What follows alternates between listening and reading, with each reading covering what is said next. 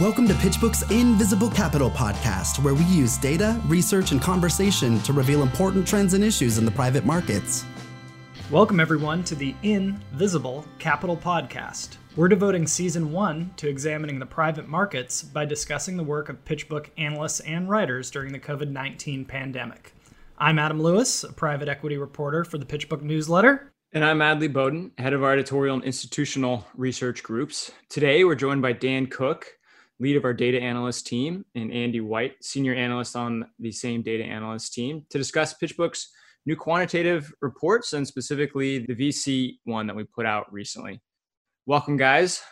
Thanks for having us. Yeah, thanks for having us. Maybe just before we get into the reports themselves, Dan, you can give us an overview of your team and what the focus is at PitchBook. My kind of tagline for the team is basically that we specialize in using our data any way that it can be used. We produce all of the data that powers our reports. We're intensely familiar with our methodologies and our data sets and really all of their use cases. So with the quant perspectives reports, we saw an opportunity to apply a little bit more rigorous data and statistics practices to some of our research. Specifically applying some regressions to come up with some projections and give people a better idea of what to expect, in the coming quarters. And so these reports are new. What was the idea behind these reports, the genesis of them that you're trying to get across?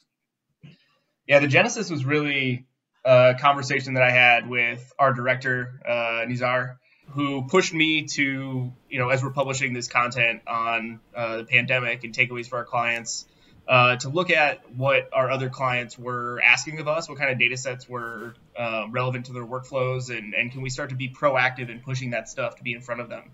That quickly morphed into an effort to create a narrative around those data sets and really highlight the connectivity between those data sets and how they relate to one another. And ultimately decided the best way to get that out the door was in this format of a kind of visual narrative, setting the scene at a macro level, and then dives into PitchBook's data, looking at what happened in the last downturn and how it might be relevant to this one. Yeah, I would just add also to that, I think these are the types of reports that we've probably had our eye on for a number of years now. And as with kind of many things, this current moment has kind of given us a shove in the direction of we have a sort of situation where it warrants content like this. So let's take advantage of that, and let's put some quantitative, backing behind some of the things that we're seeing in the market. And just to echo Dan, I mean, it's really about visual storytelling, right? And that's kind of we're the data experts. And so we want to be able to kind of up our game as far as how we can use data-driven visuals to actually communicate a narrative and a story about what's going on and maybe, what folks can expect in the future. Yeah, Andy, one narrative you guys go into pretty deeply is the impact that the COVID-19 pandemic will have on company valuations at the VC level. I mean, what did you find there?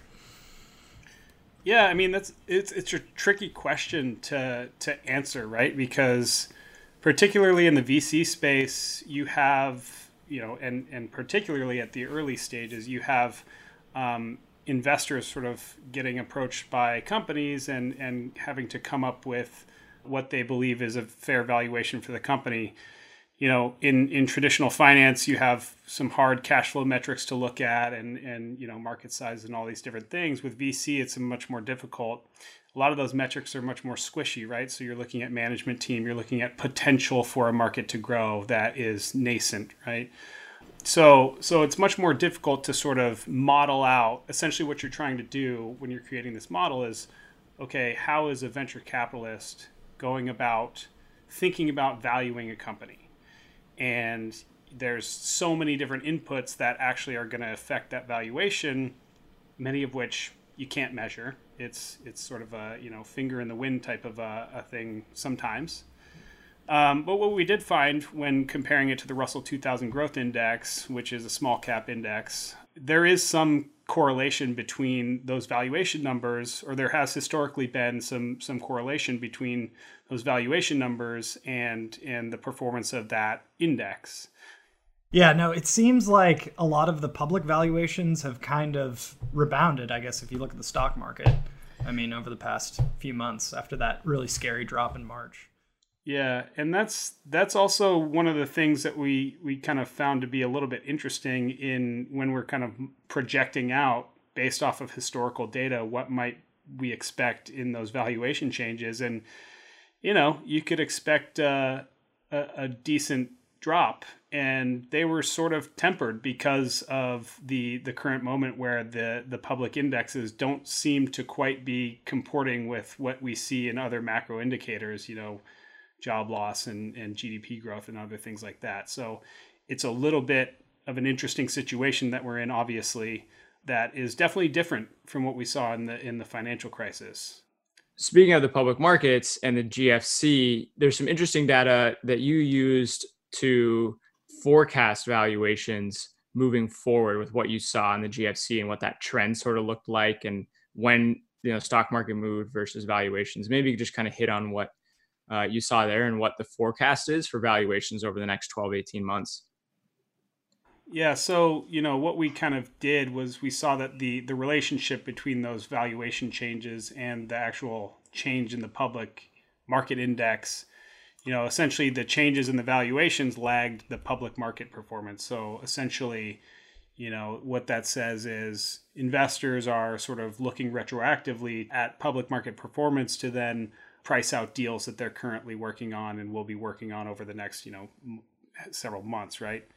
And so based off of that model, we see kind of an expected flattening essentially of the valuations, the median valuations at both the early stage and late stage levels. So, we would have expected potentially a bit more of a sudden drop. But again, back to this sort of odd rebound in public markets, we're seeing more of a initial drop and then sort of a leveling off is what we're projecting out as an expectation. One thing I'd add on the more recent bounce back in equities and how that relates to our valuation projections is, we're really trying to provide a framework here. We're not the first people to notice that public market valuations can drive private valuations, especially at the late stage in venture. But what we can do is tell you to what degree they're influencing them, right? We have that R-squared value, and then we can provide the framework, the equation. And, our expertise does not lie in projecting where those public markets will go. We've done some of that here and try to keep it within reasonable expectations. But we really want to empower the user and the reader with the full formula, the full scatter plot. They can go in and they can create their own projections and based on that, understand how it should impact the private markets. So I think that's just an important kind of caveat for how to interpret our projections, right? It's based on where we think the market's going, but that's not where our expertise lies, right? So just trying to shed light on the relationship and then empower the reader to use that in their own workflow. I would also add to that, we're looking to continue to build on these models. These are single regression models. They're, it's relatively simple, right? So there's, as we've kind of hammered again and again, there's a lot of factors going into these. And so we'll definitely be looking to refine these and make them more accurate.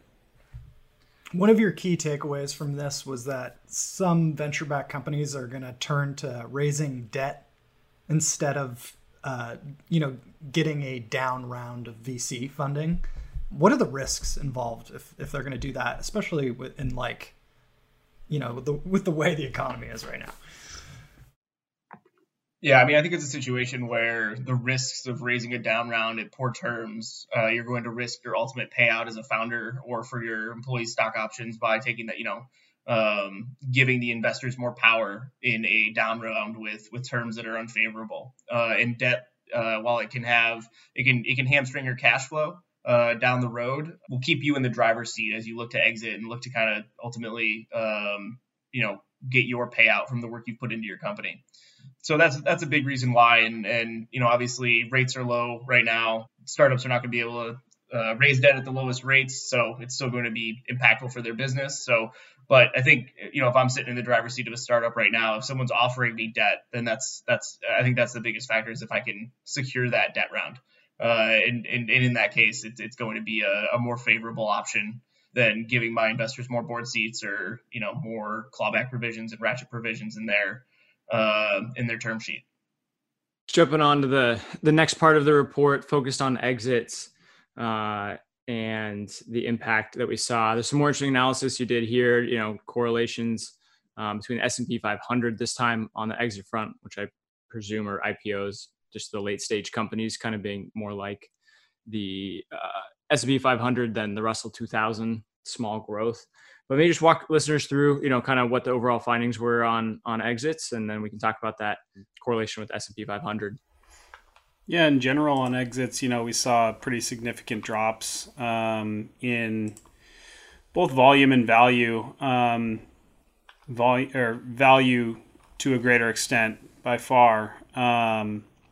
And so, what's kind of interesting in that is when you break apart your M&A exit route versus your IPO exit routes, that, the IPO volume just really tanked last time, during the financial crisis. And that kind of makes sense, right? Because the public markets are volatile. But on the M&A exit side, you had a pretty big drop in value, but the actual volume of deals was definitely, it subsided a bit, but essentially there was opportunity there for acquirers to go out and buy some targets at depressed valuations, and we saw that in the step-up valuations from prior financing to exit with the M&A exits. On the IPO side, we did some projections on, as you mentioned, Adley, correlating the S&P 500 to IPO count. And what we found is there's a pretty strong correlation there, which makes a lot of sense. As the markets get more volatile, it's a riskier environment to take your company public. And so naturally, companies are going to hold off until market conditions improve. And what's particularly interesting about this situation that we're in is, as we have mentioned a couple of times already, the public markets have actually bounced back a decent amount, and are again a little bit sort of don't seem to be reflecting some other broader realities about the economy. So for that reason, we actually, our projections actually gave us some rather surprising numbers on how many VC-backed IPOs we should expect, and we did sort of a low projected count and a high projected count based off of some consensus analyst estimates for where the S&P 500 will end up at the end of this year. Kind of carried that forward. And so it will be really interesting to see kind of how that actually shakes out, and how the public markets, whether they continue to remain relatively strong in the face of everything else that's going on. Yeah, I just want to go back to a comment you mentioned on the difference between the value of exits versus the volume of exits, and that you've done some analysis and looking at actually exit values dipped below most recent round valuations for a year or two there. Do you anticipate that happening again, or do you think sort of what we're seeing with the public markets and maybe what people learned during the GFC in terms of exit environment and the ability, if possible, just to hang on for another year, that things could look a lot better? Yeah, I guess we wouldn't be surprised if that happened again, if a lot of those valuations for the M&A exits are going to be actually below the prior financing valuation.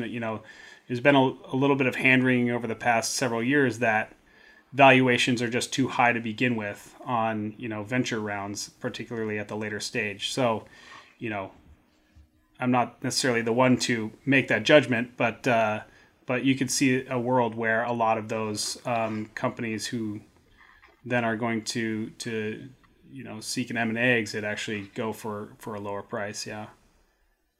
One trend that might prevent that from happening again is just the extended life cycles that we're seeing in venture. So instead of a company exiting at a lower valuation than their last financing round, you might see them raising that debt to stay keep cash flow going and stay private longer. And then the other factor that we're seeing is, valuations are still high in public markets. So that makes the acquisition targets less attractive to the buyers. So you could actually see a reversal in those trends this time around where, volume actually takes a bigger hit than it did last time. There's just fewer exits. Yeah, given all the uncertainty over the next few months, how did you guys determine what fundraising is going to look like? We didn't end up actually doing any projections on this one, but what has been interesting to see actually is the first half of 2020 was pretty strong for venture fundraising. But I guess that speaks a little bit to the process of fundraising, right? It's going to take you a number of months, a year to a year and a half or so, to actually be going through that fundraising process. So our assumption is a lot of those funds that have closed are actually, the process has been started months and months ago. And so we're just kind of seeing the culmination of those processes, closing finally in the first half. And so I guess we could expect that it may not be as robust in the second half. Conducting due diligence over Zoom, I would imagine, has got to be a lot more difficult for an LP, particularly on the side of a potential first-time fundraiser. Even to get those meetings to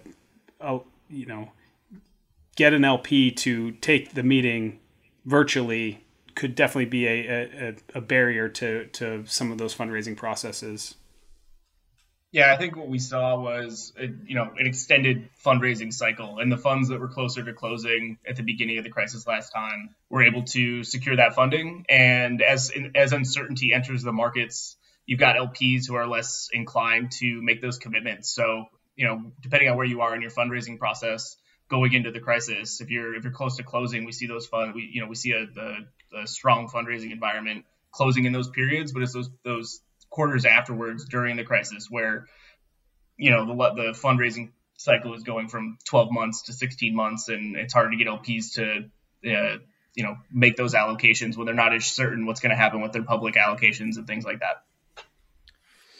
To put the LP hat on, it's not something that's really addressed in the report. I know there's some follow-on analysis plan, but what do you think as an LP after reading this report, your take would be on the venture market and, someone's venture portfolio? What should they be expecting in terms of activity?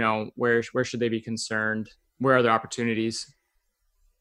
Yeah, I mean, I think the biggest takeaway for an LP, especially for the funds that they've already committed to venture funds, is just an extended period of time to actually realize those gains and find an exit environment that is suitable to, harvest those gains. And then on top of that, everything's going to be extended. The fundraising life cycles are going to be extended. The exit life cycles are going to be extended. So I think that's the biggest thing, is things are just a little bit slower than normal. Yeah, I'd also say, what we found from the prior crisis is if you're an LP that's committed to some more recent vintages and those funds are able to make some investments during a time of crisis where there's, maybe lower valuations than you'd find otherwise, that can end up actually being quite lucrative as far as returns for an LP. So, there's sort of a potential silver lining to some of that on the allocator side. What's next on the docket for the quant team now that we've published this report? What are you guys diving into? A couple things. We want to publish more of these on other areas. I think you'll see a LP-focused report coming out next. We also want to take the research we've done here and apply similar processes to the European markets. But in terms of next iterations of the PE and VC reports we've already published, I think you can expect to see us take a deeper dive into some of those relationships and whether that's through multi-factor regressions instead of single factor, or looking to at least explain whatever our regression doesn't explain in other ways. I think that'll be next steps for us. We're also kicking around the idea of just general market sentiment barometers and understanding, hey, here's 11 factors that influence the venture market. How many of them are positive or trending positively or trending negatively, and start to incorporate some more standardization around these reports that you can turn to and say, in a very easy, digestible way, things gotten better or worse from last time. And so I think that's somewhere we're going to turn our focus before we publish our next version. Excellent. Well, we will certainly look forward to that. Dan and Andy, thanks so much for joining us for today's show. Thank you. Yeah, thanks, guys. As always, you can go to pitchbook.com/podcasts for the show notes and other relevant materials. I'm Adam Lewis. And I'm Adley Bowden. Thanks for listening to this episode of PitchBook's Invisible Capital Podcast. Please favorite, subscribe, and leave us a review on whichever of your favorite podcast apps you're using.